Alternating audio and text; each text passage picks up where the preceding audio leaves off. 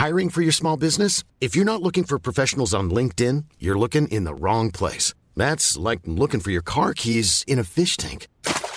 LinkedIn helps you hire professionals you can't find anywhere else, even those who aren't actively searching for a new job but might be open to the perfect role. In a given month, over 70% of LinkedIn users don't even visit other leading job sites. So start looking in the right place. With LinkedIn, you can hire professionals like a professional. Post your free job on linkedin.com/people today.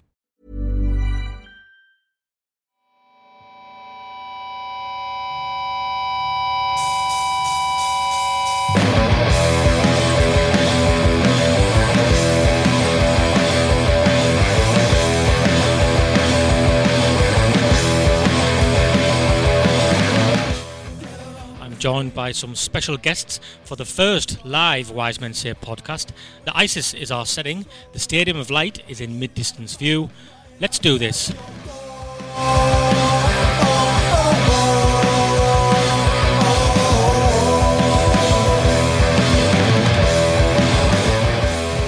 This is Stephen Goldsmith with the latest edition of the Wise Men Say podcast, live from the ISIS, sponsored by The Bunker. Well, I'm not going to lie, anybody listening back to this now, this has gone wrong, but they will be used to it, because people who listen to the podcast, and how many times have we said that the studios have broken, we've had to pretend it's all improvised from the start again.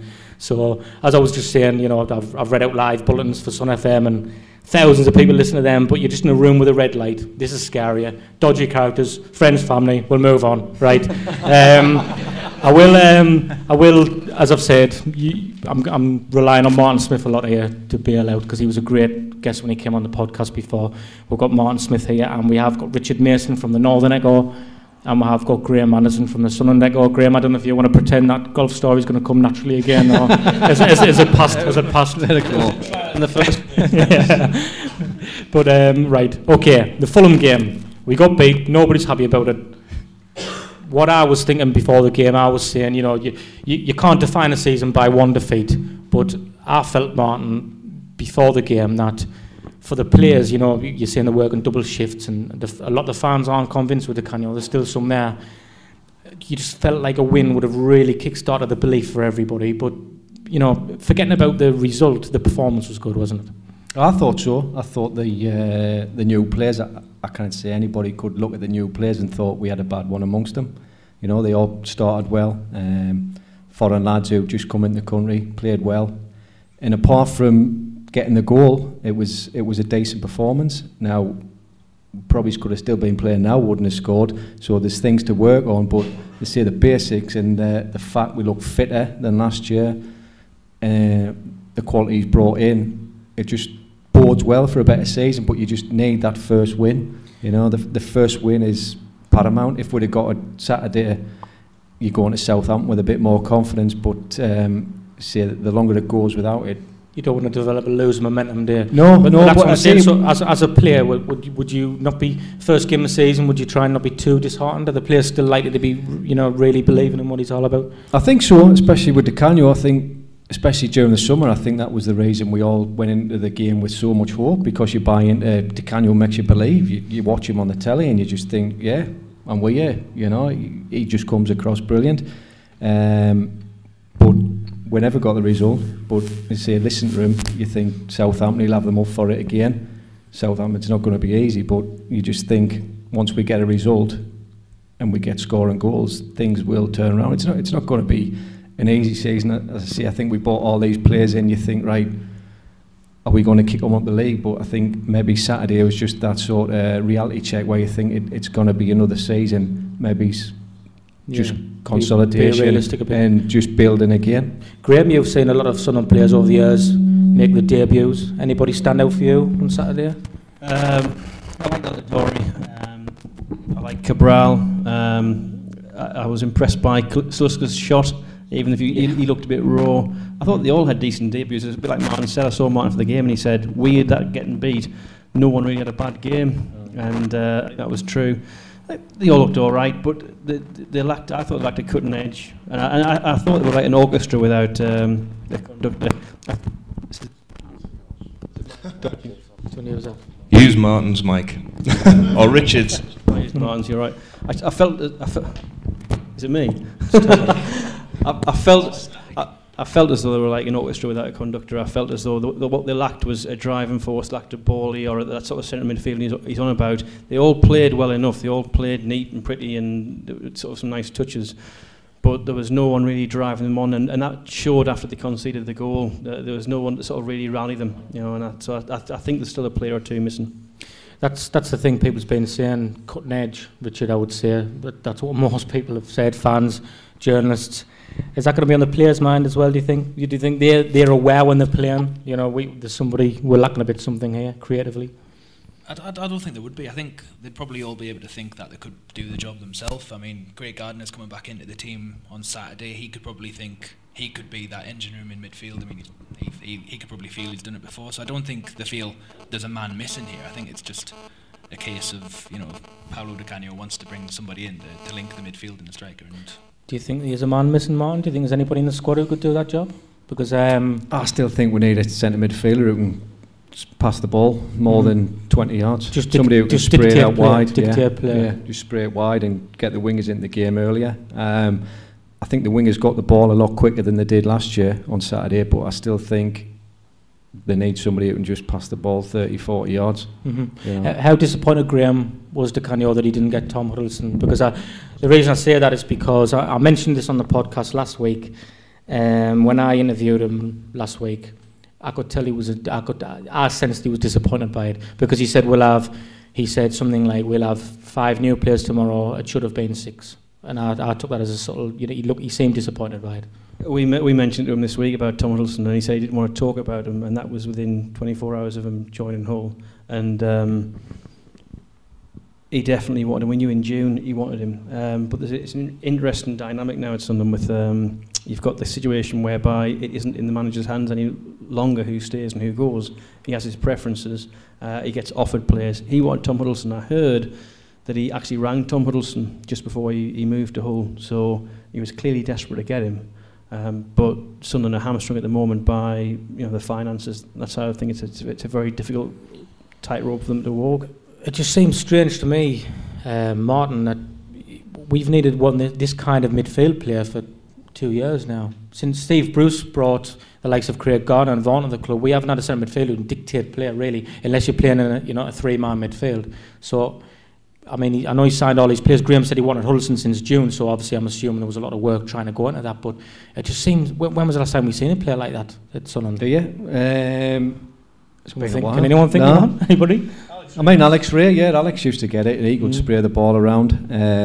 But it depends. I mean, there's not that many out there, and if you want them, you're going to have to pay big money for them. I think Tom Huddleston would have been a good signing, in my opinion, but I think the budget sort of dictated what went on there.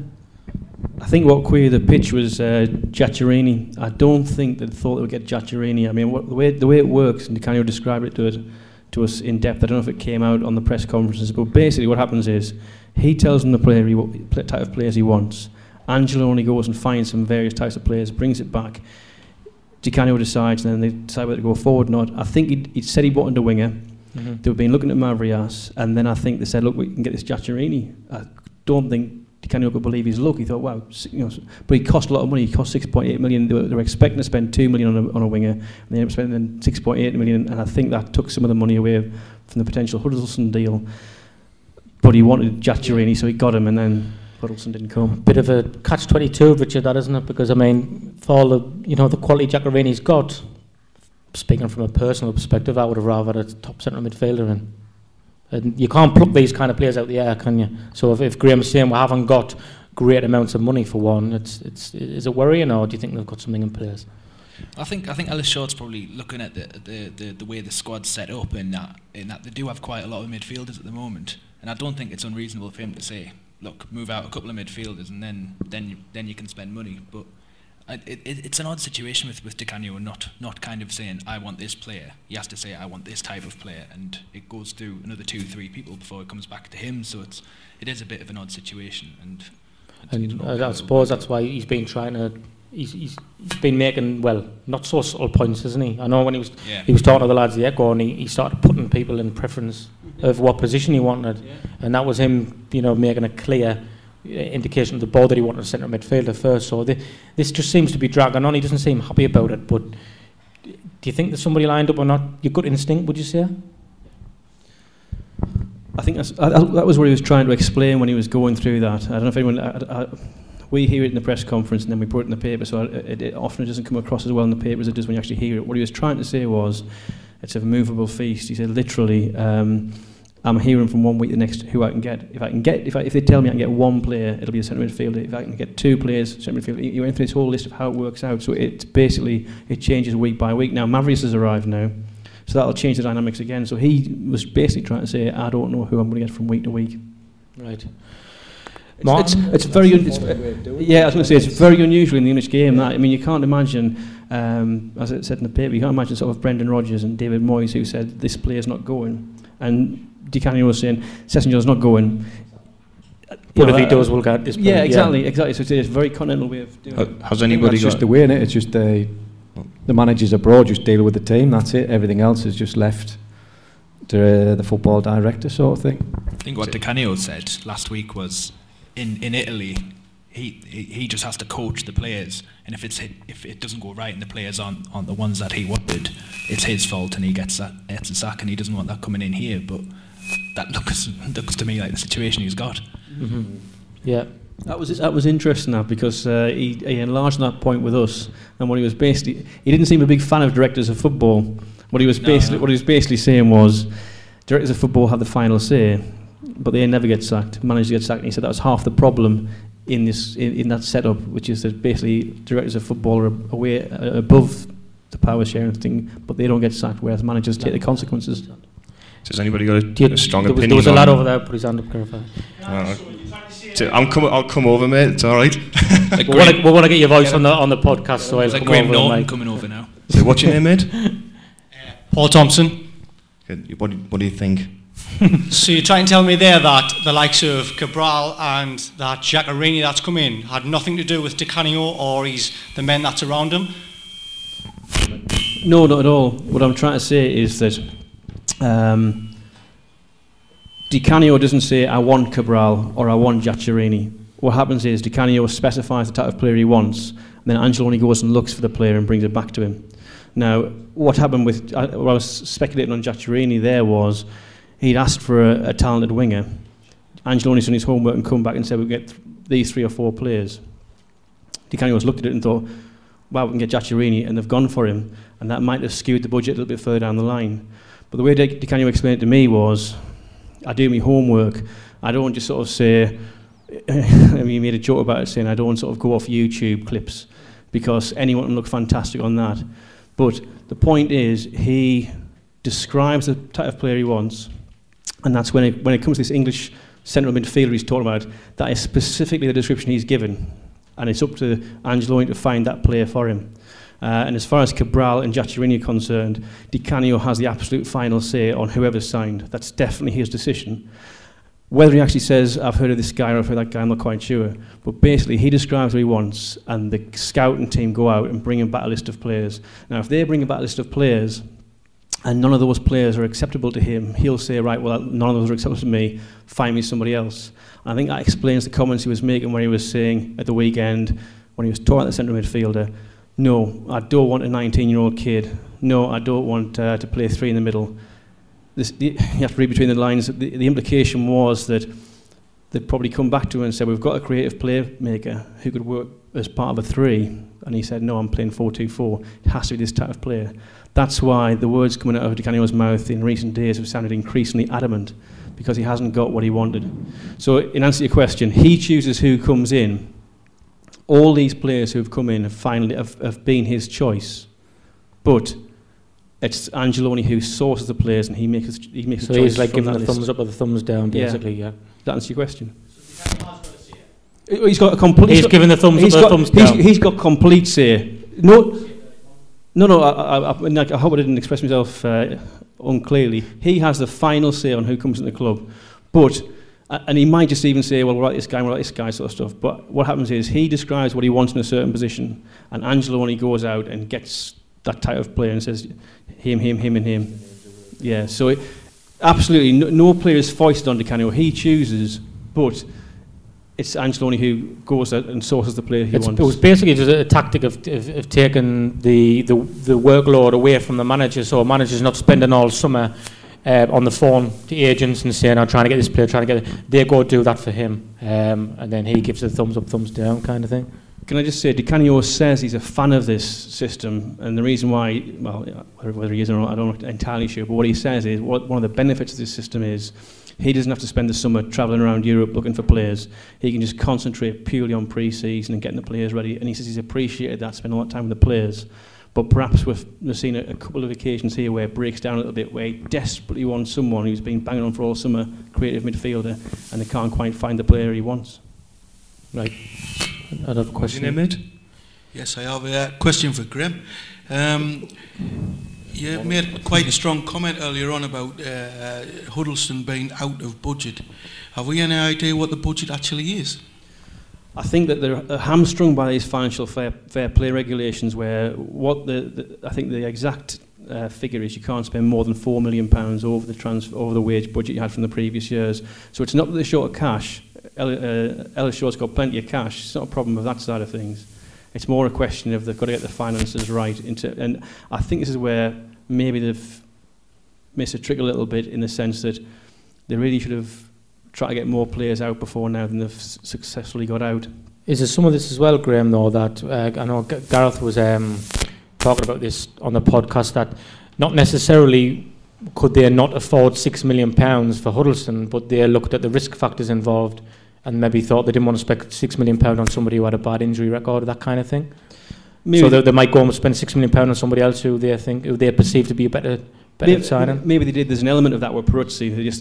They were adamant they weren't going to take any risks on Peruzzi, so they're being very careful with the cash. But I think it's more a case of they had a certain amount of money they can spend. They've got to comply with financial fair play regulations in terms of what the wages are compared to what they were last year. And as I say, I think they've missed a trick in the sense that someone like Phil Barsley seems to have been cast into outer darkness, and Lee Cattermole the same way. So I think it might have been smarter to try and get them as fully fit as you possibly could, get them involved, get them sort of maybe impressed, and so you get them sold and get them off the wage bill if that's what they want. Because if you could have got Barsley's wages off the bill, and you could have Cattermole's out, and the other players that they want to sell by now, you probably wouldn't be contemplating selling Sessegnon, and you might even have got Huddleston. Yeah, another question now, yeah. So you were talking about Di Canio and Angeloni. Could you define more where Defanti fits into this? Good question. I'd like to tell you a bit more off the record, but we're going out on a podcast. Does he not scout the younger players? No, not at all. Basically, I think the way the setup works is that Roberto Defanti is kind of Ellis Short's man in the middle of all this. I don't know what Di Canio would say if he was talking privately, but he might say that Angeloni's the football man, and Di Canio's a football man, and they work together to source the players and try and work together. And Defanti is more of a link to Ellis Short in terms of the money and what can be afforded, that sort of stuff. But I don't think Defanti has that much involvement in terms of selecting players at all. He's more a case of overseeing how deals go. As a former agent, he's more about seeing if the deal's right. He's a go-to guy. Yeah. Yeah. I meant to do that. One more. Yeah, I just wanted to focus on this arrangement, the director of football, etc., and its longevity, really, because Defanti himself, when he was interviewed, he was talking about the sleeping giant, and we all know that Sunderland are a sleeping giant for decades and generations now. We're still waiting for to push up there.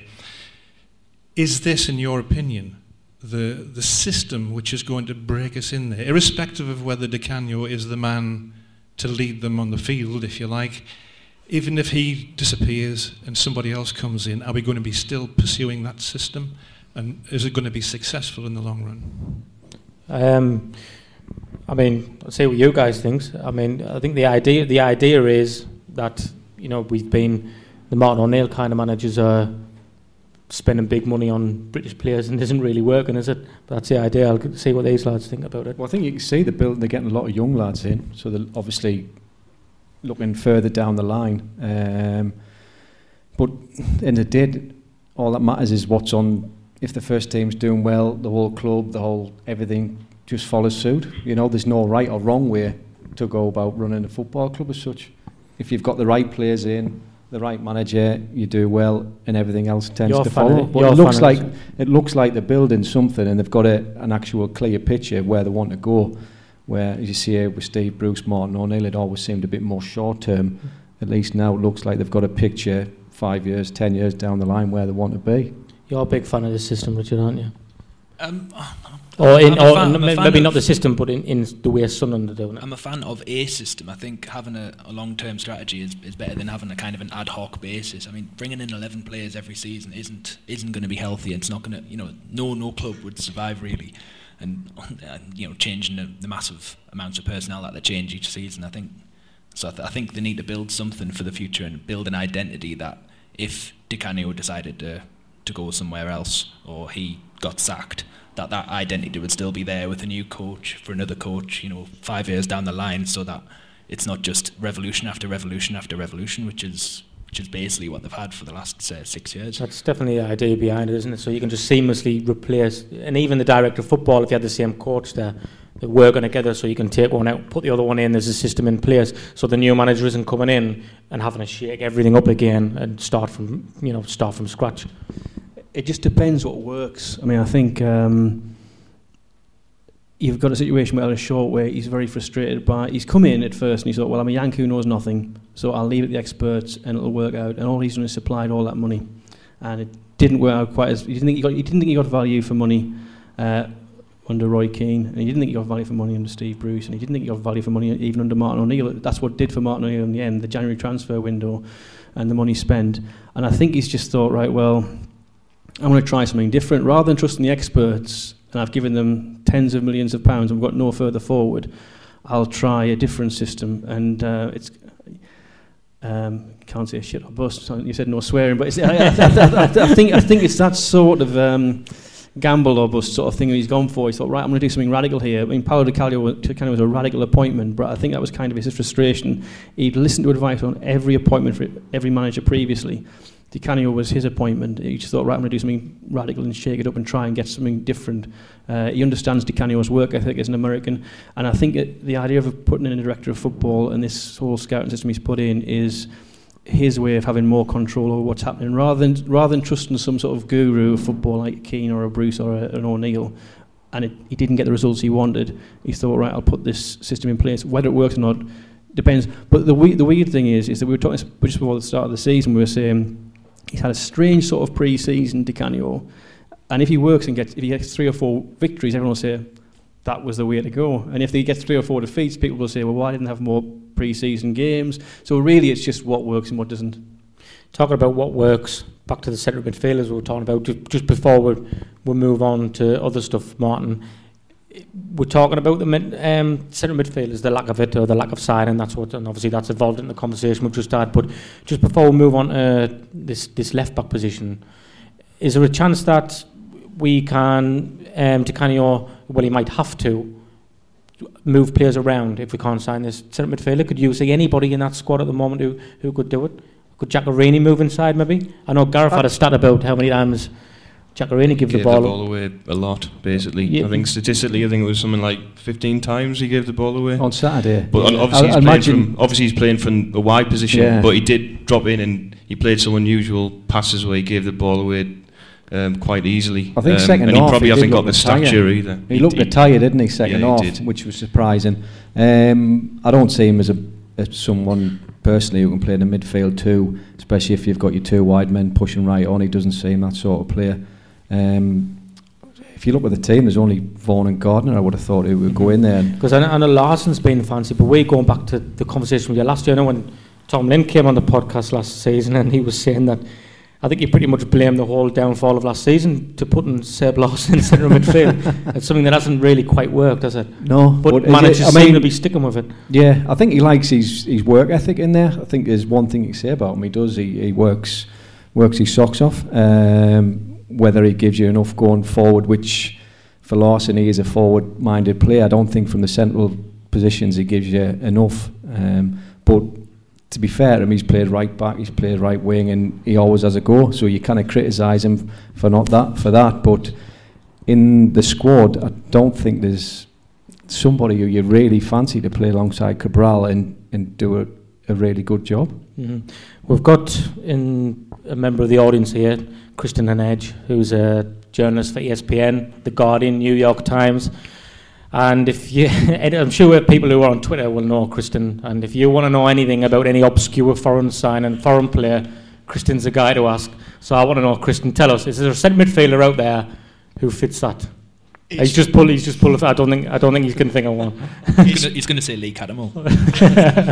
It's probably Ki Sung-young of Swansea. Who's been mentioned today. I've never heard about that today, but the guy from Swansea, Ki, yeah. That would be taking Di Canio's man with the keys a bit literally, wouldn't it? It would indeed. He's probably not as physical as Tom Huddleston. He's a bit more slight, doesn't really put himself about as much. But passing, he's a very good technical player. And I think if you're looking...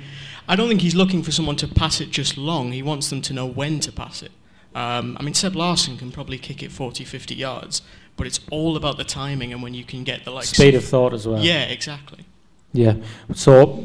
while I've got you with the mic, Kristen, we're going to fire some more stuff at you. Talking about left backs, because I don't know if anybody knows how many specialist left backs Sunderland have signed in the last 15 years. George McCartney doesn't count because he was here originally, so he came back. I think I seen Michael Graham write on Twitter the other day it was possibly Martin Scott. We seem to have had a problem with left backs. Clive Clark. But we've been linked with Mbegwe, is that right? Mbenge. Can you tell us much about him, Kristen? Very physical, just over 6 foot, really fast and strong. Has these kind of moments of madness where you think, what on earth are you doing? Fell out of Toulouse's team last season, was replaced by a left winger at times, and to be honest, they didn't really suffer from it. But if it's €2.5 million, there's every chance he could work in the Premier League just because he's really fast, he's really strong. And he was linked with Arsenal last year. That was a while, and there was talk that maybe his agent had, pushed that name out there just to get him a pay rise. No, I don't say that. I wouldn't do that. But he's got potential if he can switch on mentally, which I think maybe Di Canio could probably get him to do. But is this Segli thing, is that dead, or what's the situation with this? He's seemed to have flip-flopped between this because he was a bit more keen on the move to begin with, and then all of a sudden his agent said, no, we're very happy at Juventus, we want to extend our contract if anything. He's really quite physical as well, quite athletic. Reminds me a lot of Gareth Bale in the way that he runs, but I should say just in the way that he runs, not the rest of it is a little bit lacking. The dive at the end.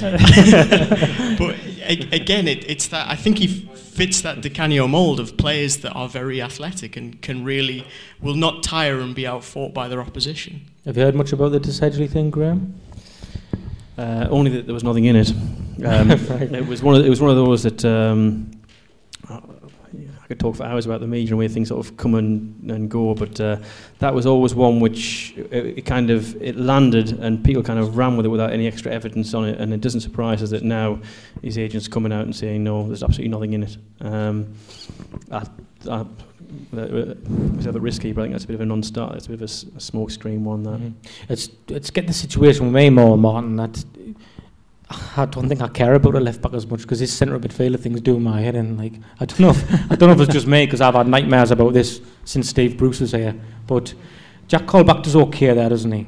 He does, but he's not the answer. No, he's not. But we're not going to panic if the transfer window shuts and we haven't got a left back, or are we? No, Jack might, but but I think just going forward, if you look back to Michael and Martin Scott, they just offered you something going forward, which I think Jack just doesn't. And Di Canio likes his full-backs to get forward as well, doesn't he? Especially if we're going to play that way with two sort of midfielders and you want the full-backs to push on, we need something a bit more coming from the left-back area. But it's been ongoing, hasn't it? Last 4, 5, 6 years. And you just think one of the managers down the years would have nailed somebody to come in. Obviously, we had Danny last year who come. But that doesn't look like it's going to happen anytime soon. It's not going to happen because he played for Spurs last week, so looks like he's going to be batting the fold there. But you think somebody would go and find somebody and come and do that job. Mm-hmm. Huge run of games now coming up. If we can just start at trying to get on the Southampton game, but I'm going to list. I've got the teams here. I'm sure everybody's aware of our home fixtures coming up. But Fulham was the one we were looking at to get the win. Next we have Arsenal, Liverpool, Man United, Newcastle, Man City, Chelsea, Tottenham. That's our next home games. Brilliant. Confident? I was at 21 points there, no problem. No, but it's all, in the Premier League especially, and you look at the results we've had at home down the last few years, you cannot say we're going to get nothing there. 3 points here. We is likely to go out and beat Arsenal and Liverpool as we are as Fulham, and they're going to come with more of an attacking mentality, so we can have a bit of a go. I was just about to say, Fulham came, put players behind the ball. They came from 0-0 and got a 1-0 win basically on Saturday. That's what it seemed like. These sides are not going to come and challenge us to break them down, are they? So they're going to leave gaps. They're going to leave gaps. Plus, you get the fans who they're not expecting to go there and see 3 points. So anything, any sort of positives, you get behind the team, and it really helps. Whereas like a move breaks down, the fans aren't going to get in the back. They're more likely to give it like the go from the angle, like unlucky, well done. Yeah. It's one of them, and as I say, we could quite easily turn a couple of them teams over. But on the other hand, you've got all the lower teams at the end of the season, and if you are struggling, they're all turning into 6-pointers. So you need to win a few of these home games without a doubt. Talking about teams coming at us, Richard, these better teams coming at us, they're going to come. They're not going to sit behind the ball. If we're going to assume that will suit the Canio's style of play more, and that we might be more fruitful, does that mean we're going to travel well this season as well, away from home? Because sides aren't going to, play for a draw when we go on there. They're going to expect to beat us, so they're going to come at us.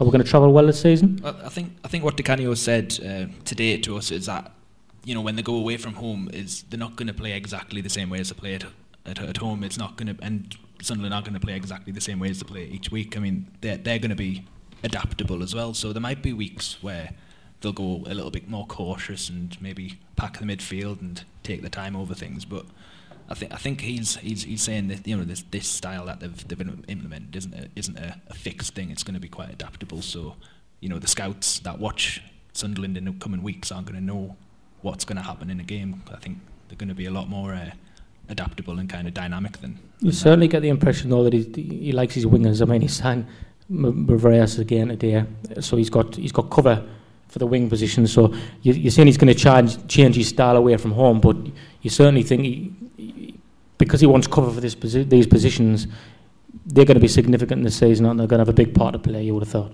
Yeah, he's got 5 wingers now. He says so. Maybe throw them all on at the same time, see what happens. Yeah, but Seb Larson might end up back there. I'm not sure about that. But I want to get Kristen back on, Gareth. I want to talk about Mavrias. Is that right, Mavrias? I'm terrible with it. Alan Brazil's got nothing on me with these pronunciations, I'm telling you. But isn't it right that you translate his name to Billy Black? Is that right? Harry Black. Harry Black. You can just see that if he's not very good, that's going to be used as a derogatory term, isn't it? Oh God, he's putting Harry Black on now. You can just see. I just know, especially the blokes sitting behind me. I know what they're like. Tell us a bit more about him, Kristen. He's the most prominent Greek footballer. Is that on? 2 seconds. Just didn't agree with what you're saying. Yeah. Turn on. Well, he's the most exciting Greek talent at the minute. But his personality kind of veers away from the usual Greek footballer. He's very humble and very modest. The other way tends to go a bit more flashy, and that's not him. And it transfers onto the pitch because he works incredibly hard. And he can actually play right back as well, would you believe? Right. A very attacking Can't play a right left back, can he? No, unfortunately. He could try it, but he hasn't tried it yet. Can he play on both wings, or is it just right? Yeah, he can play right or left, but he prefers right because he's predominantly right-footed. And he can play in the centre too, but he's a little bit lacking in confidence to play there, I think. Can you see him featuring much, or is he very much one for the future? He is only a teenager, so you would think probably along the lines of Moberg Carlson, he'll be one that's being looked at with the future in mind, but I would honestly throw him in now. I think he's got the pace and the directness and a decent enough cross to give you something that Giaccherini probably didn't give on Saturday. Again, it was his first game, and I appreciate that he needs to bed in, but I just think Mavrias has got a lot of pace, and that'll really help decide the way he wants to play. That sounds alright. Doesn't sound much like Sam Mason Martin, does it? A lot of pace, open the gates. or David Bellion was a bit like that, wasn't he? He would run and chase. If the North Stand wasn't there, I'd keep on. Exactly. It'd have carried on the wouldn't North it? Sea. Yeah. But again, talking about sides who are going to come at us and leave a few gaps. Southampton are a side that like to press. We, as people who listen to podcasts know, we normally get an opposition fan of the next game on the phone. Ben Stanfield's our go-to guy for Southampton. He writes for Team Talk blogs for Southampton and stuff. And I'm a bit disappointed he didn't make the journey up tonight for this, but I spoke to him anyway through email just to get a bit of a gist of how Southampton are. And he's saying that they're very much high-pressing game, 4-3-3. What's interested me the most about what Ben said was that he thinks their downfall, if anything, on Saturday could be complacency.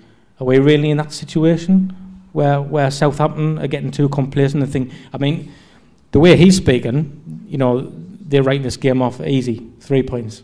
I think that's a fan who's just being a tad negative, really. I think their first home game, I can't see any way they're going to be complacent. I think it's going to be a very tough game. The new manager's gone in there and they've actually spent quite a bit of money. They've got some good players, so it's by no means is it going to be easy down there. Mm-hmm. I think a lot of their creativity and attacking threat comes from their left back, Luke Shaw. The same way Di Canio wants his full backs to get forward, but is that going to be a problem down our right side? Adam Johnson not the best tracker back. We've still got Saluska, who he's only played one game. A lot of their intent's going to come from the left hand side. I think so. Yeah, he's a good player. He's exactly what we're looking for. But I think I think Adam Johnson, you've got to give him credit. I think since Di Canio come in, his work ethic has changed a hell of a lot. I think, and he's bought into what Di Canio's doing. But I think if you look at them, they've got Lallana, obviously Lambert. They've just spent a few quid on a centre forward whose name escapes us. That's the fella. You're not bad, you are you? Yeah. So it's going to be tough. I don't think it'll just be the full-backs. I think there'll be a threat from all over the park. Mm-hmm. Di Canio's always led us to believe, Richard, that he has plan Bs, plan Cs, and that he focuses his game around the opposition. Speaking of Ben earlier, he said more or less everything Southampton do goes down the wings, right and left. Not a lot goes through the middle. Is that something Di Canio would look at? We haven't really got that presence in the middle to make that count, have we? Or have we? I think it's going to be an open game on Saturday, because I know both teams like to attack, so it could be an open game. But I mean, the new signings that have come in for Southampton, Wanyama has got a good pedigree, played in the Champions League, did very well for Celtic. Lovren did well in League One, and I'm not sure how well he did last season. I heard he didn't have the best season, but the fact that they spent £36 million, it's a shocking statistic to say. For a team that's spending a second year in the Premier League, spent three players £36 million. That's just. When Pochettino came in last year, Graham, the back end of last season, similar to Di Canio in a way, he changed the way they played, high pressing game, high intensity game. That's what Di Canio's done. But now they had the last quarter of a season, plus they had a pre-season to build on it. So they've just added a few players to add to that. So the wheels are really in motion for Southampton now, aren't they? You feel like they're a side with some momentum behind them. I do. I was just researching the last couple of days. I haven't really paid attention to them, but I thought, wow, it was just a useful side. And I think they benefit from the fact that the new manager inherited a decent side that wasn't, that had a very promising emerging side. There's no revolution needed there. Exactly. So there was no need to sort of get rid of loads of players or sort of try and radically change things. So he's got a decent side. He's got some young, really promising young talents emerging, and he's brought 3 or 4 new players in. So I think they're going to have a decent season. I think though that it's easy to look from the outside and think, oh, they're going to have a great season. Everyone's saying that because that's how it looks, but it doesn't often work. Sometimes it doesn't work that way. Especially in the Premier League. Yeah. Well, look at Sunderland Fulham the weekend. We all thought Sunderland, we're going to, everyone felt after what Di Canio had said, and everyone was up for it, and the new signings and all that sort of stuff. Everyone thought that Sunderland would at least draw, but everyone was quite confident they would win, and it doesn't work out that way sometimes. Man, we're talking about negative momentums, like a negative momentum. How, as a former player, Sunderland go get beat Saturday comfortably. Do the players start looking at each other in the dressing room as Di Canio's having a rant and saying we're not sure about this? Or is it's 2 games? I think it's too early, especially when you've got a new team together. And as I said, especially the first game, everybody everybody did a job and played well, so I don't think there'll be any sort of doom and gloom, and they'll know for a fact they're going to Southampton for a tough game. It's not going to be easy, so even if the worst happens and we're on the wrong end of a hammer, and I don't think there'll not be too much negativity around the place at the minute, but as you say. Hey, I'm Ryan Reynolds. At Mint Mobile, we like to do the opposite of what Big Wireless does. They charge you a lot, we charge you a little. So naturally, when they announced they'd be raising their prices due to inflation, we decided to deflate our prices due to not hating you. That's right. We're cutting the price of Mint Unlimited from $30 a month to just $15 a month. Give it a try at mintmobile.com/switch. $45 up front for 3 months plus taxes and fees. Promo rate for new customers for limited time. Unlimited more than 40 gigabytes per month slows. Full terms at mintmobile.com. Many of us have those stubborn pounds that seem impossible to lose, no matter how good we eat or how hard we work out. My solution is PlushCare. PlushCare is a leading telehealth provider with doctors who are there for you day and night to partner with you in your weight loss journey. They can prescribe FDA-approved weight loss medications like Wegovy and Zepbound for those who qualify. Plus, they accept most insurance plans. To get started, visit plushcare.com/weightloss. That's plushcare.com/weightloss. You want that first win as soon as possible, just to sort of say, right, this team can win football matches, But just to spark a belief back in everybody. Yeah, plus if you get beat Saturday, it might just get the chairman thinking, well, yeah, I'm going to throw a few more quid, we'll go and get somebody, It can work the other way.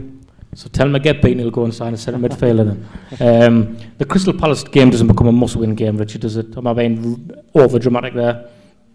I'm just thinking, I think how many sides who lose the first 3 games do well? It's a tough one, because if you lose your first three games of the season, if the idea is about Di Canio's kind of disciplinarian style, banning mayonnaise, banning Coca-Cola, things like that, you're not allowed your phone turned on, you all got to eat together. I don't know how long they can continue to lose before the players start to kind of get their backs up a bit and say, well, it's not actually working, so why are we doing this? That's what I was saying to Martin about them looking at each other in the dressing room. You don't know what the cut-off point is, do you? Yeah, I know but I think it will take a few more. It'll not be sort of Saturday, it'll be maybe 5 or 6 games in. If we're no points or 1 point, I think then maybe they might start looking around and thinking, this is not working. Does popular opinion and what the media say affect you, Martin? The likes of Graham, if they're writing negative stuff about you? Not Graham.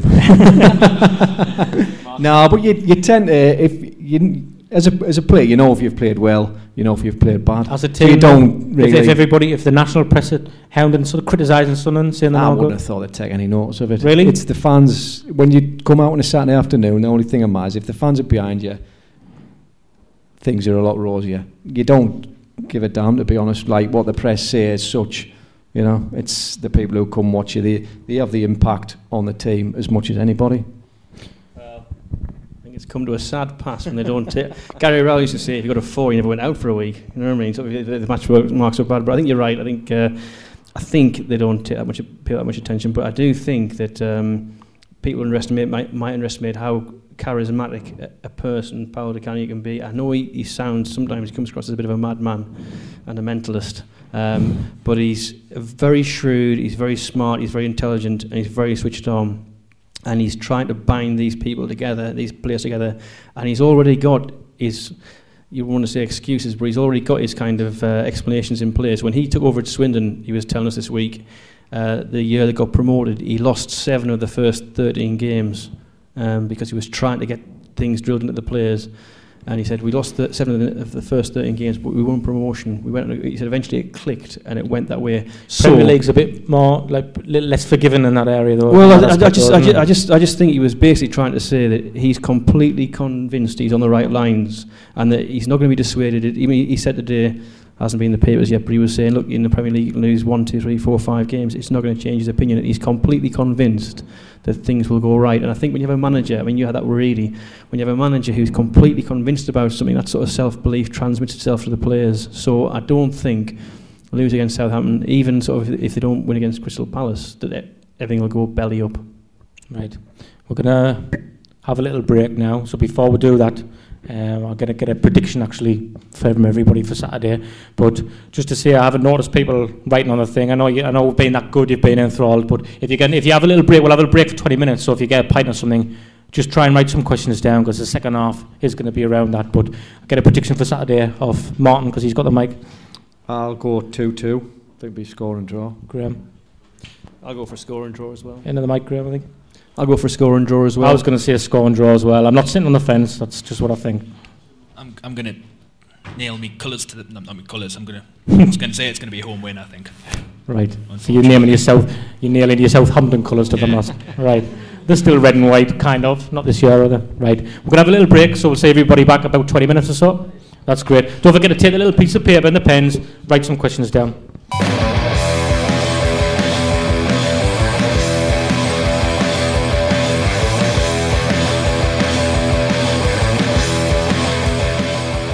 Right, Wiseman Say podcast. This is the part where we've took your questions in. We will try and get through them all. We have about half an hour or so. So Gareth will come and see you, and you can ask a question direct. A bit like they do on Question Time, but more exciting. So we've got Rory. So you can read your question. If you can read your own writing. Okay. The question is, Stefan Sessegnon, for every fantastic game he has, there's 4 or 5 where he frustrates us, and for every fantastic performance he pulls out, there's 3 or 4 where we seem like we're building a team around him. So the question is, first of all, would you keep him this season, and if so, where would you play him in the team that Di Canio was trying to build up? Martin? Personally, I think, yeah, exactly right. I think especially over the last season, he just seemed to come to form at the end of the season when there was a chance he might get a move, whether that's just me just being cynical, but that's what's seen happen. But I thought on Saturday a lot of the ball and Altidore doesn't really suit him. He doesn't make the runs where he's trying to thread him, and I just think if you've got Giaccherini, Johnson and Sessegnon, I think as a 3 you could have a really fluid front 3 there just behind Altidore or Fletcher, but whether Di Canio sees him as a luxury, I don't know. But on his best form, I think you'd be stupid to sell him. But if you're only going to get 3 good games out of 10 out of him, I think if you can get 10 to 15 million for him, I think they'd take the money. That's the thing, Richard, because with Sessegnon, probably his best spell while he was at Sunderland was when Martin O'Neill pretty much afforded him a free role. He didn't really have to fit in the system in any way. Di Canio is quite regimental in the way he plays, so is he becoming more of an enigma now? I think he could work in a team that, as Martin says, has a fluid front 3. I mean, Giaccherini, Johnson and Sessegnon could all kind of interchange during the game, and that's, it's difficult for opposition fullbacks and centre halves to defend against as well. And you see the likes of Chelsea and the likes of Manchester United all having kind of interchangeable front midfield players who can move around. I think Sessegnon can do that. I don't think you have to build a system around him. I think he can slot into the system that they're already playing with. It's just a case of taking time. Do you think his age comes into it, Graham? He's not getting any younger. Was he 29 now? How is this the last opportunity to get really big money for him, perhaps? Maybe. I mean, sort of, he was the player I was most disappointed with on Saturday. I mean, obviously, Roberge failing to jump for that centre was major. But I just thought Sessegnon would have been better. Last season he came back clearly unfit. Martin O'Neill had given him a longer time with him being internationals. He was clearly unfit. He wasn't interested because I think he could have had a move at the time and he was unsettled. It took him a while to get into the whole season, and he really kind of only came into his own in the final third. And like Martin said cynically, maybe it was because sort of he was putting himself in the shop window.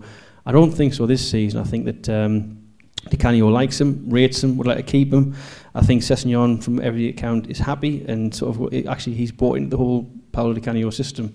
So I was hoping that fully fit as you can be after Di Canio has had yet, I was really expecting him to be impressed, and that was what disappointed me. And maybe it is one of those sort of things, either he has the magic in him or he doesn't. He can't discipline, he can't make it happen. And if that's the case, then you wonder what his long-term future is. You just think with Fletcher coming back as well, if Di Canio fancies him as a front 2. Fletcher and Altidore is his first choice. Yeah, so do you think where does Sessegnon really fit in then?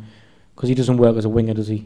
Yeah, but the thing about Sessegnon is in that situation he could be either an ideal substitute or an ideal person to change it around. Di Canio likes the idea of having 5 strikers and 1 young striker. That's what he wants. So in that mix, you'd want, when you look at say G and Conor Wickham, who haven't really done it for Sunderland yet, still like to keep Sessegnon if you could do. Right, Gareth? Yeah. Do you want to move on to the next question? Yeah. Or pushing through? Right, okay. I wasn't asking your opinion yet. I've got the mic now. Yeah. Hello. You said Di Canio earlier on was a plan B, C and D man.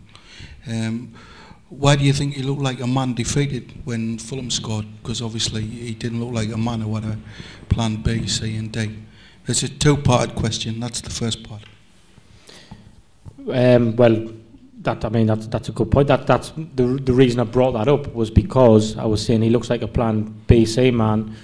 If he doesn't find the centre midfielder, will he have to revert to one of them? Because by all accounts, the way he's been talking in the summer is he seems to be set in a certain way. And that was why I was asking the lads what they thought about the plan B, C. Because last season he implied that he was that kind of manager. He would come out and say, if this doesn't work, we need to do this. If this doesn't work, we need to do that. So that, pretty much like yourself, I was curious to what the lads thought about, does he need to bring this into play? Because he does seem set, doesn't he, on playing in a certain way. And like I say, if he looked defeated when we conceded a goal, that would solidify that. I think he made sort of positive substitutions with putting G on and Connor Wickham on and putting 3 up front, but it didn't seem to work. So I think that was his plan B, just to throw more men forward, but on the day it didn't work. They just sat in and we couldn't get behind them. It's funny because I was talking to Craig Clark about this, and he was saying chucking loads of strikers on the pitch just never works. Just doesn't. But personally, I would have brought Carlson on and played him wide right. And he done that a lot pre-season, so it's a bit of a surprise he didn't do that. Johnson off the front and then taking Sessegnon off. That's what I would have done, but I'm not Di Canio. So. Next one. Yep. Chris. It's a hot topic. Sebastian Larsson. Yeah, it was just with the potential arrival of a creative midfielder. What's the future for Seb Larsson? Personally, I think he'll be a big part of Di Canio's plans. I think he likes him. Whether it's he can play on the right, full back, or he'd be covering centre midfield. So just as cover change. Then, just as utility man. Yeah, I think he's one of them players. I know he's not everybody's cup of tea, but he's somebody I think you'd have in your squad. He'd come in, he'd do a job, he'd give everything for the team. He's one that he always wants the ball. He'll chase, he'll harry. So I think he's somebody Di Canio probably likes. It's somebody, and he'll be one of them that has really bought into the way he's trying to change the club and the philosophy of the club. Is the financial aspect not a concern though? Because he's on fairly healthy wages, and for a backup player, that's not ideal, is it? I don't think he's on massive wages, because when he was at Birmingham, he was on huge wages. So I don't think he'll be one of the top earners. But the only thing with that is he came on a free transfer, and they tend to get good deals, don't they? Because the two offers them the best deal, isn't it? But I've never really been able to work. Larsson is a right winger. He isn't fast enough, Graham, for Di Canio, is he? So you can only see his future really as Martin says cover, really. Di Canio likes him. We were talking about him this week, and he likes him. He doesn't necessarily think he's going to be a right winger in his style of play, because he wants his wingers to be fast, pacey, attacking all the time, and that's not really Larsson's style. Larsson tends to like a crab-like get forward and forward and forward. So he doesn't really see him as an attacker unless he as a winger, unless he absolutely has to make him a winger. He likes him as a centre midfielder. He thinks he works very hard, and it's the same thing. It's the Thirlwell thing. It's the callback thing. It's the fact that managers look at the game differently the way the fans do. The fans watch the ball all the time, watch the action, and managers always looking at shapes and patterns. And they see the Thirlwells and the callbacks and the Larssons dropping back to where, keeping the shape and dropping back to places to cover in case moves break down. And he was praising Larsson for the fact that all the way through the game, when everyone was dashing forward and doing things, Larsson was the guy who was being the covering guy, the person no one notices. And it goes back to Bobby Kerr telling me once that Bob Stoker would give him a job to do, and he would do it, and if he came off the pitch, he'd get hugged off Bob Stoker saying, right, I asked you to mark their main man, and you mark the game, you never got a touch. And Bob would joke, sort of saying that, pick up the papers on the Monday, and people say, Bob Kerr didn't out. So Bob Stoker was hailing him as the guy who won them the game, but fans would say, well, what did he do? He didn't make any passes, he didn't score a goal, that sort of stuff. Di Canio sees Larson as that sort of player, someone who does all the hard work and Tom Lynn's dying to get involved in this conversation. Seb Larson's biggest fan, I think. Yeah, I mean, Larson is, he's a great professional and he does work hard, but the problem is he isn't a central midfielder, just like Jack Colback isn't a left back. And I think in this sort of like revolutionary new era, we've just got to get players playing in the proper positions. We can't, Larson, as I say, he does his best all the time, but he's not athletic enough to play in that position. I think central midfield is one of the hardest positions on the field to play. You've got to have like great awareness. You need to be athletic, and he's just, he does his best, has the odd good game, but not week in, week out. I'm inclined to agree with you, Tom, anyway, because especially when you think Cabral is supposed to be the defensive midfielder, Larson's meant to give that attacking intent. So what Graham was saying there about stuff off the ball, and that's not bringing enough to the table, in my opinion. But there's another question, I think. I don't know if it's elaborating on that point, is it? Yeah. Yeah, I just think with Colback and Larson, they can cover 2 or 3 positions easily. So I do think that it's just as much cover. Like you would have Larson in the middle or right. If something really bad happens with the squad and you get quite a few injuries, and I think that's one of the reasons he's keeping those players about. Mm-hmm. I agree totally. I think everyone's on board with that. Whether Seb's happy about that's another matter. I don't know. No, these days, especially, you've got to have players in your squad who are willing just to sit there and play 8-10 games a season. I think if Larson came in and did that, he's an adequate replacement, but you wouldn't want him starting 36, 38 games a season. You've got to have players who are willing just to sit there, do the best for the squad, not kick up a fuss when they're not playing, and just get on with it when they do get the nod. Yep. Another question. Is it Paul Thompson?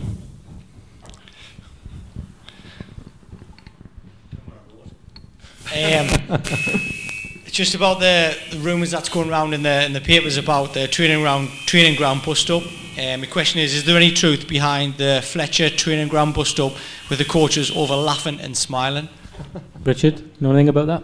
I wouldn't believe anything you read in the papers.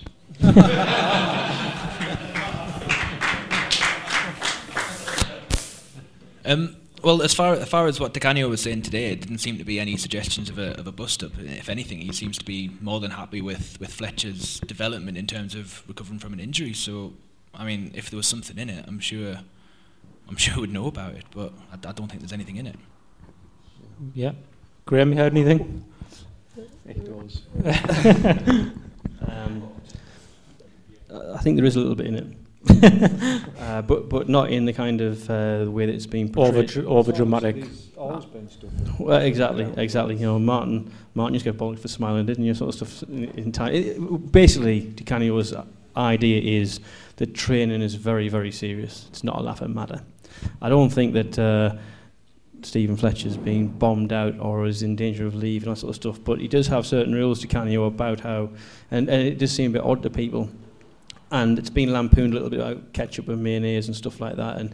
But he has these kind of rules, which might. I think you've already seen the evidence. Titus Bramble was kicking off about half a dozen of them sort of stuff in the papers, and it wouldn't surprise me if there's been a situation where Fletcher's been laughing and they've sort of said, like, I said, concentrate on your training. He said, I'm not going to laugh. And they've said, like, well, concentrate on your training. And it's been portrayed as a bust-up. Di Canio, I didn't ask him about it directly on midweek, but we were talking about rules and regulations, and we were talking about training ground bust-ups. And his argument is, happens all the time. In every club, training ground bust-ups all the time. It's only ones that get out and get exaggerated at the problem. So maybe there's something in it. I think there probably was, but I don't think it's a serious thing. And Di Canio was talking about his excitement about having Fletcher in the team and how he can work with Altidore. It hasn't been in the paper yet, so don't use it in the Northern Echo. But he was talking about that. So I think the last thing he's thinking about is any kind of bust up with Fletcher causing problems for the club. So he didn't come in with a giant jar of mayonnaise and a big bottle of Coke then? No, he did a good Crow impression, but no, nothing like that. There's enough. Just one thing, reading it in the newspapers, it didn't say it was Di Canio, it said it was one of the coaches. And I think everybody has to take a step back and just have a look there. It wasn't Di Canio. Now, if you're doing one-to-one with the coach and you say something in the laugh, then me being a coach, I'd have slapped him. Mm-hmm. So I don't think it's anything. Yeah, I'd agree with you. And over the years I've heard so many rumours, and sometimes there is sort of like smoke, there's smoke where there's fire, sort of stuff that's coming in, but they rarely actually make, they're never fatal, you know what I mean? People have, Martin will tell you, you had bust-ups all the time, but it's not a big deal. You think about yourself when, whenever somebody's at work, how many arguments or little kind of mishaps do you have with people that you work with? I think it's just the same situation. Doesn't mean you're going to get sacked necessarily. No, yeah. But somewhere like Man City that has, you can see into the training ground from walking around it. It's one of the only ones in the country that you can. That's how all the kind of leaks about Balotelli falling out with Mancini last season, that's how they came about. I mean, these things happen every day at a training ground, and it's a serious atmosphere, but so it's just you lot blown out of proportion. I don't know in this case. No, not do with me. But the overriding point is that Di Canio was really excited about the idea of Fletcher and Altidore working together. So there's no suggestion that there's any real problems there. You write that in order then? I think I've written it already. Next, Gareth. Next Stephen question. Ruff.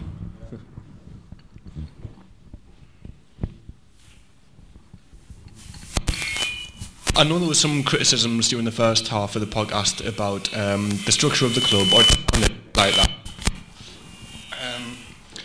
about the Huddleston deal and that type of thing. But I don't think we would have signed the players of the calibre of Cabral or Altidore or anything like that without Defanti.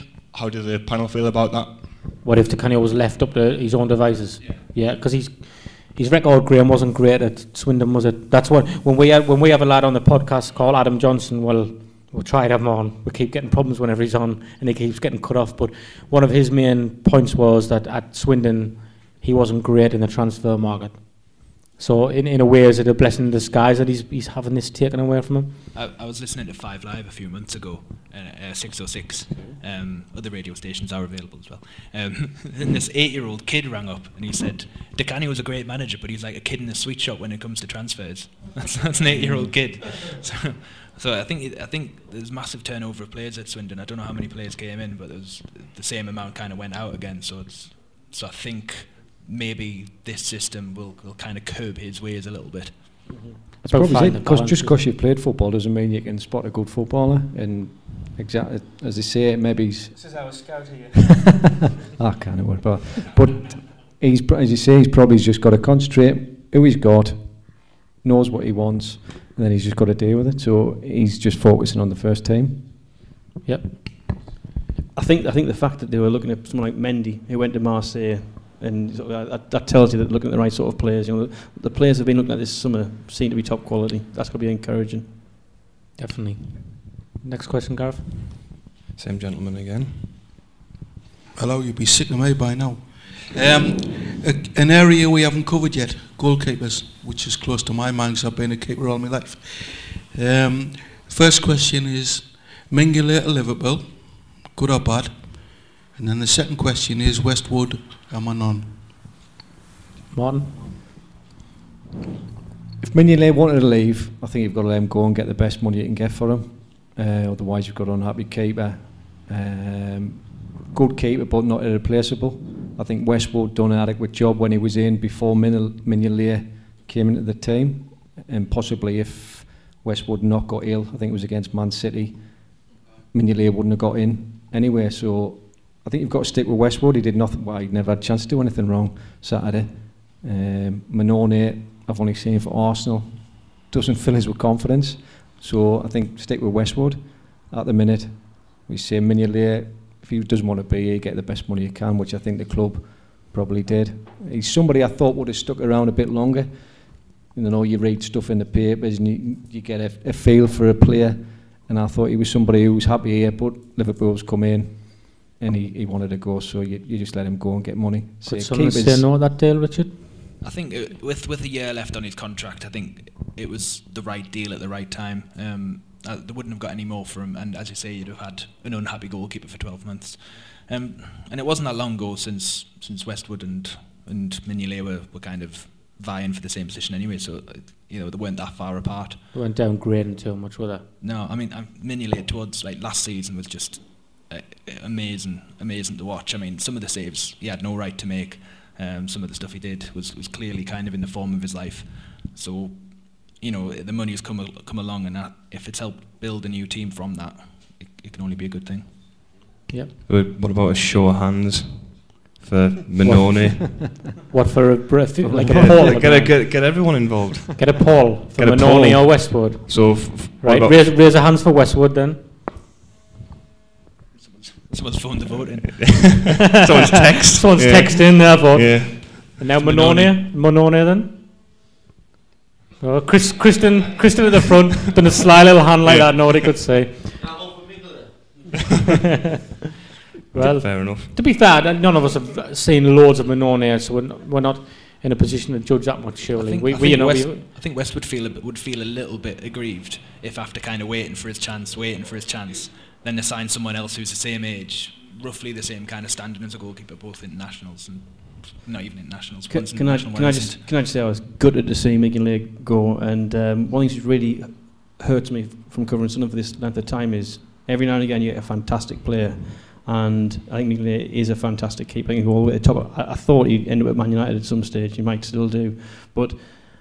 Man U and Liverpool don't do business. No, they don't. I guess. But the point is, what annoys me is that every now and again someone could have a top class player, and if Sunderland would actually end up in the top 10 or the top 8, that player wouldn't leave and you could build on it. And I was thinking about Kevin Phillips like 10-15 years ago when he was a top class player, and he was promised that the club was going to bring in players to help take him to the next level, and it never happened. So I just get frustrated because you get someone like McGinley and think, well, God, you hang your hat on him, top quality, and build around him, and it's just a missed opportunity for me. Talking about central midfielders actually and top quality players who were let down by the club, I think Don Hutchison's a good shout for somebody who was an excellent player, and then they didn't strengthen like they promised, and when he sold it was kind of under a cloud. But if you're talking about good quality central midfielders that we've had in the past, there's probably one that fits in the bracket. Who played on the right, generally? Well, you could play in the middle if you wanted to.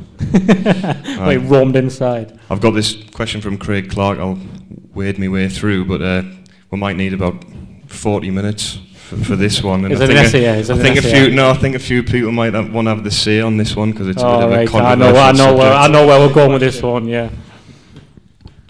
Right. Phil Bardsley. So surely the club is within its rights to sack the bloke.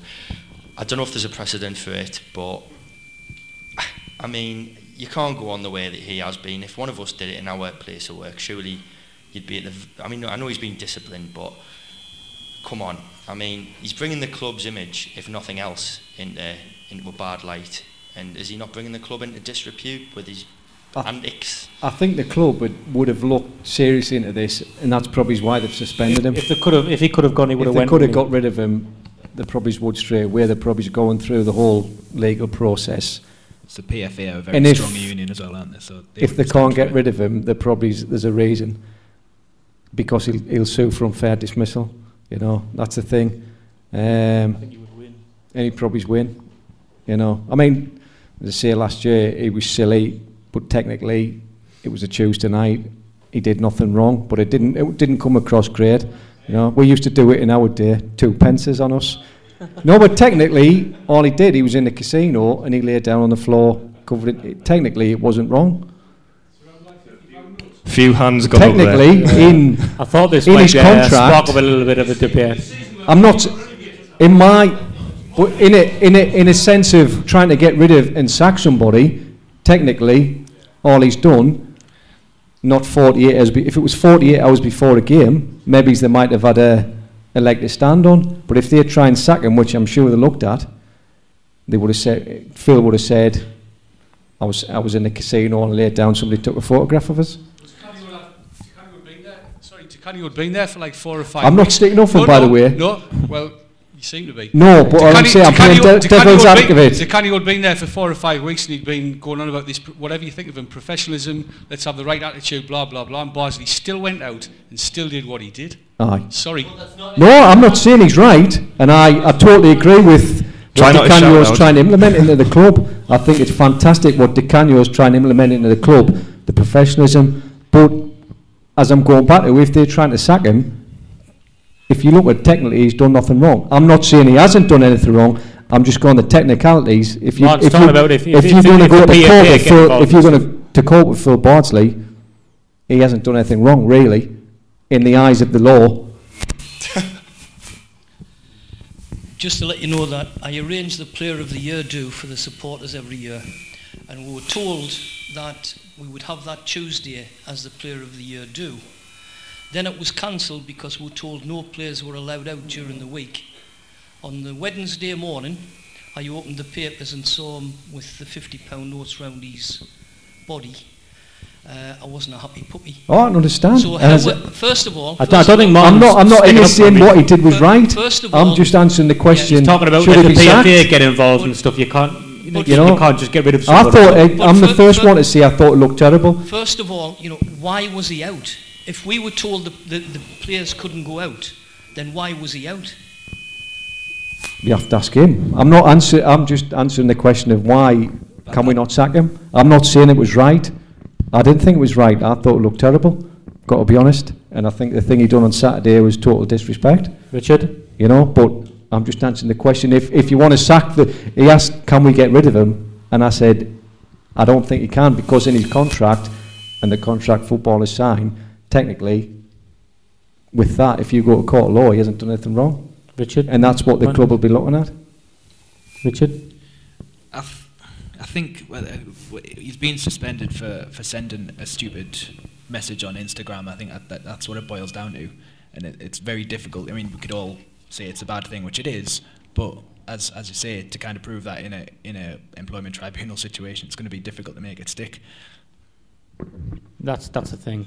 I don't think anybody's saying that Martin wasn't. No, not for 1 he minute. wasn't sticking I'm up not for what he done condoning it at all. There's only so you can't just sack people with no reason, and when they start getting involved with stuff, he can say, well, what is, because what he's done wrong is just down to interpretation, isn't it? At the end of the day, we'll move on from it anyway. I think, unless it's the same. Oh, is it the same? Okay. Actually, it's just the same point. I was going to say, as someone who deals with like employment tribunals. Right, and stuff, there you go. Here we go. I've got to say that technically it would be very difficult to win that case. So, from the club's case, they'd have a real problem, and they'd be setting themselves up for liable for a lot of money potentially. Absolutely agree. So, much as they might want to sack him, I want to sack people sometimes. It's not that easy. You've got to be able to prove it. So, I want to back up what you're saying there. What it might do though is it might spark discussions between the player and the club where they say, look, things have completely broken down now. Maybe we can discuss ripping up the contract and severance or something, and severing it by mutual consent. If they did that, that allows, and obviously they have to come up with financial arrangements, but it would mean that Barnsley can be a free agent and start again looking for a club. And from Sunderland's point of view, they get some of that wages off the bill, which means they can start looking to bring in an extra player or two.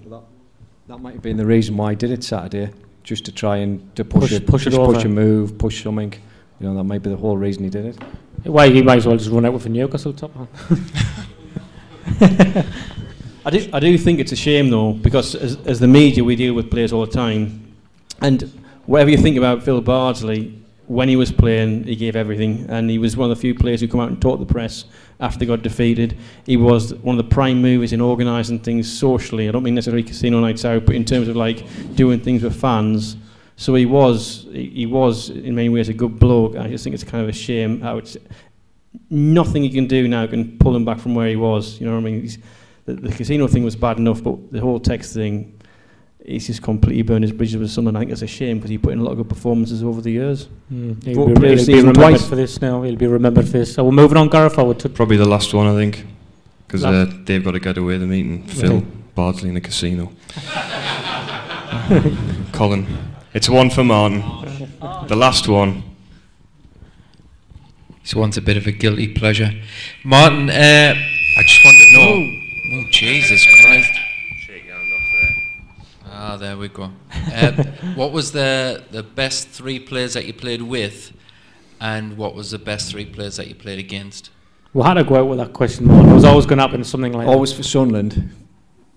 Right, the players I played with for Sunderland. For Sunderland, Kevin Phillips just stood out by a mile. Even when he first came, first few training sessions, he never hit the ground running with Sunderland. I think he missed a penalty.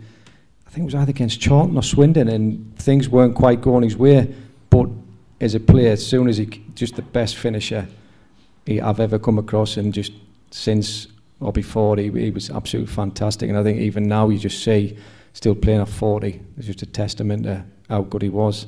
Another couple. My old drinking buddy Mickey Gray was. I don't think he gets as enough credit as he deserves off a lot of people, but he was a top class left back. Wasn't the best defensively. You'd fancy yourself against him in training, but he made Alan Johnson look $1 million. He made me look a lot better than I probably was. You know, he just went up and down all day.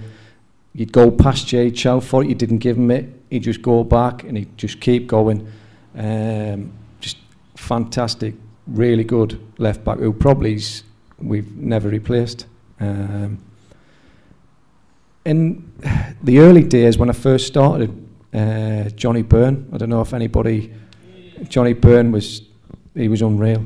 And I learned a lot from Johnny, not the fact he went to the calf and drank cans. That wasn't part of it. He was a really good footballer.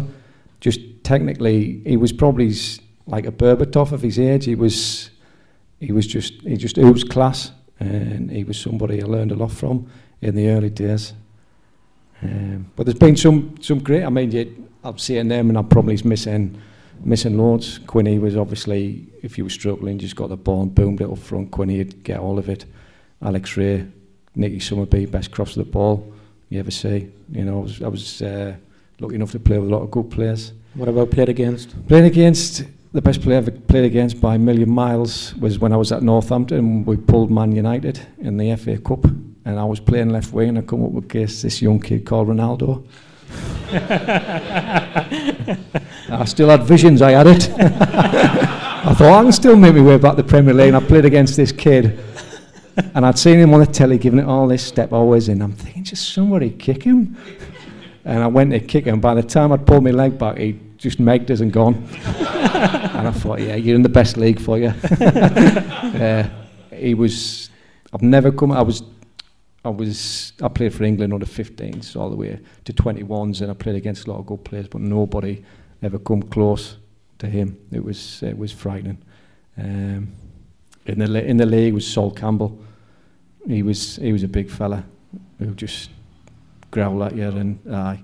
But one of the hardest lads I ever played against was Tony Thomas. We played Tranmere. I think it was probably my third or fourth away game, and this was when fullbacks were fullbacks and they could bite you and get away with it. There was no cameras in the ground, and he just says, "Oh, you new at the game, aren't you?" I said, "Oh, aye."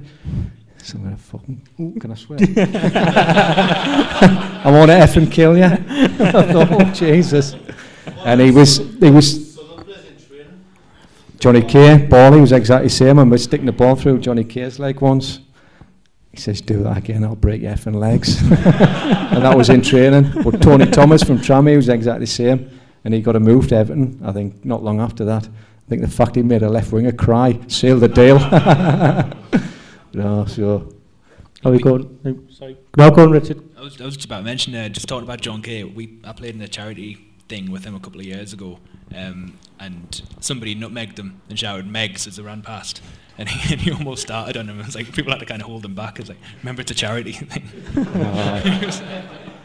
Speaking of charities, before we go out, proceeds of tonight go to a charity close to Richard's heart. I'll let him explain it. But it's kind of come about a bit weirdly, really. I'm doing a kind of 60 miles for charity this year, doing 3 half marathons, a few 10Ks and a few 5Ks. And it's raising money for the Finlay Cooper Fund, which is the Colin Cooper's son who died when he was very young, and also for the Alzheimer's Society. And I didn't ask for it to happen, but Gareth and Stephen said that they donate any proceeds to those charities tonight, which I'm really happy about. I'd like to thank them for doing that. And thanks all for coming as well, because it's a great gesture.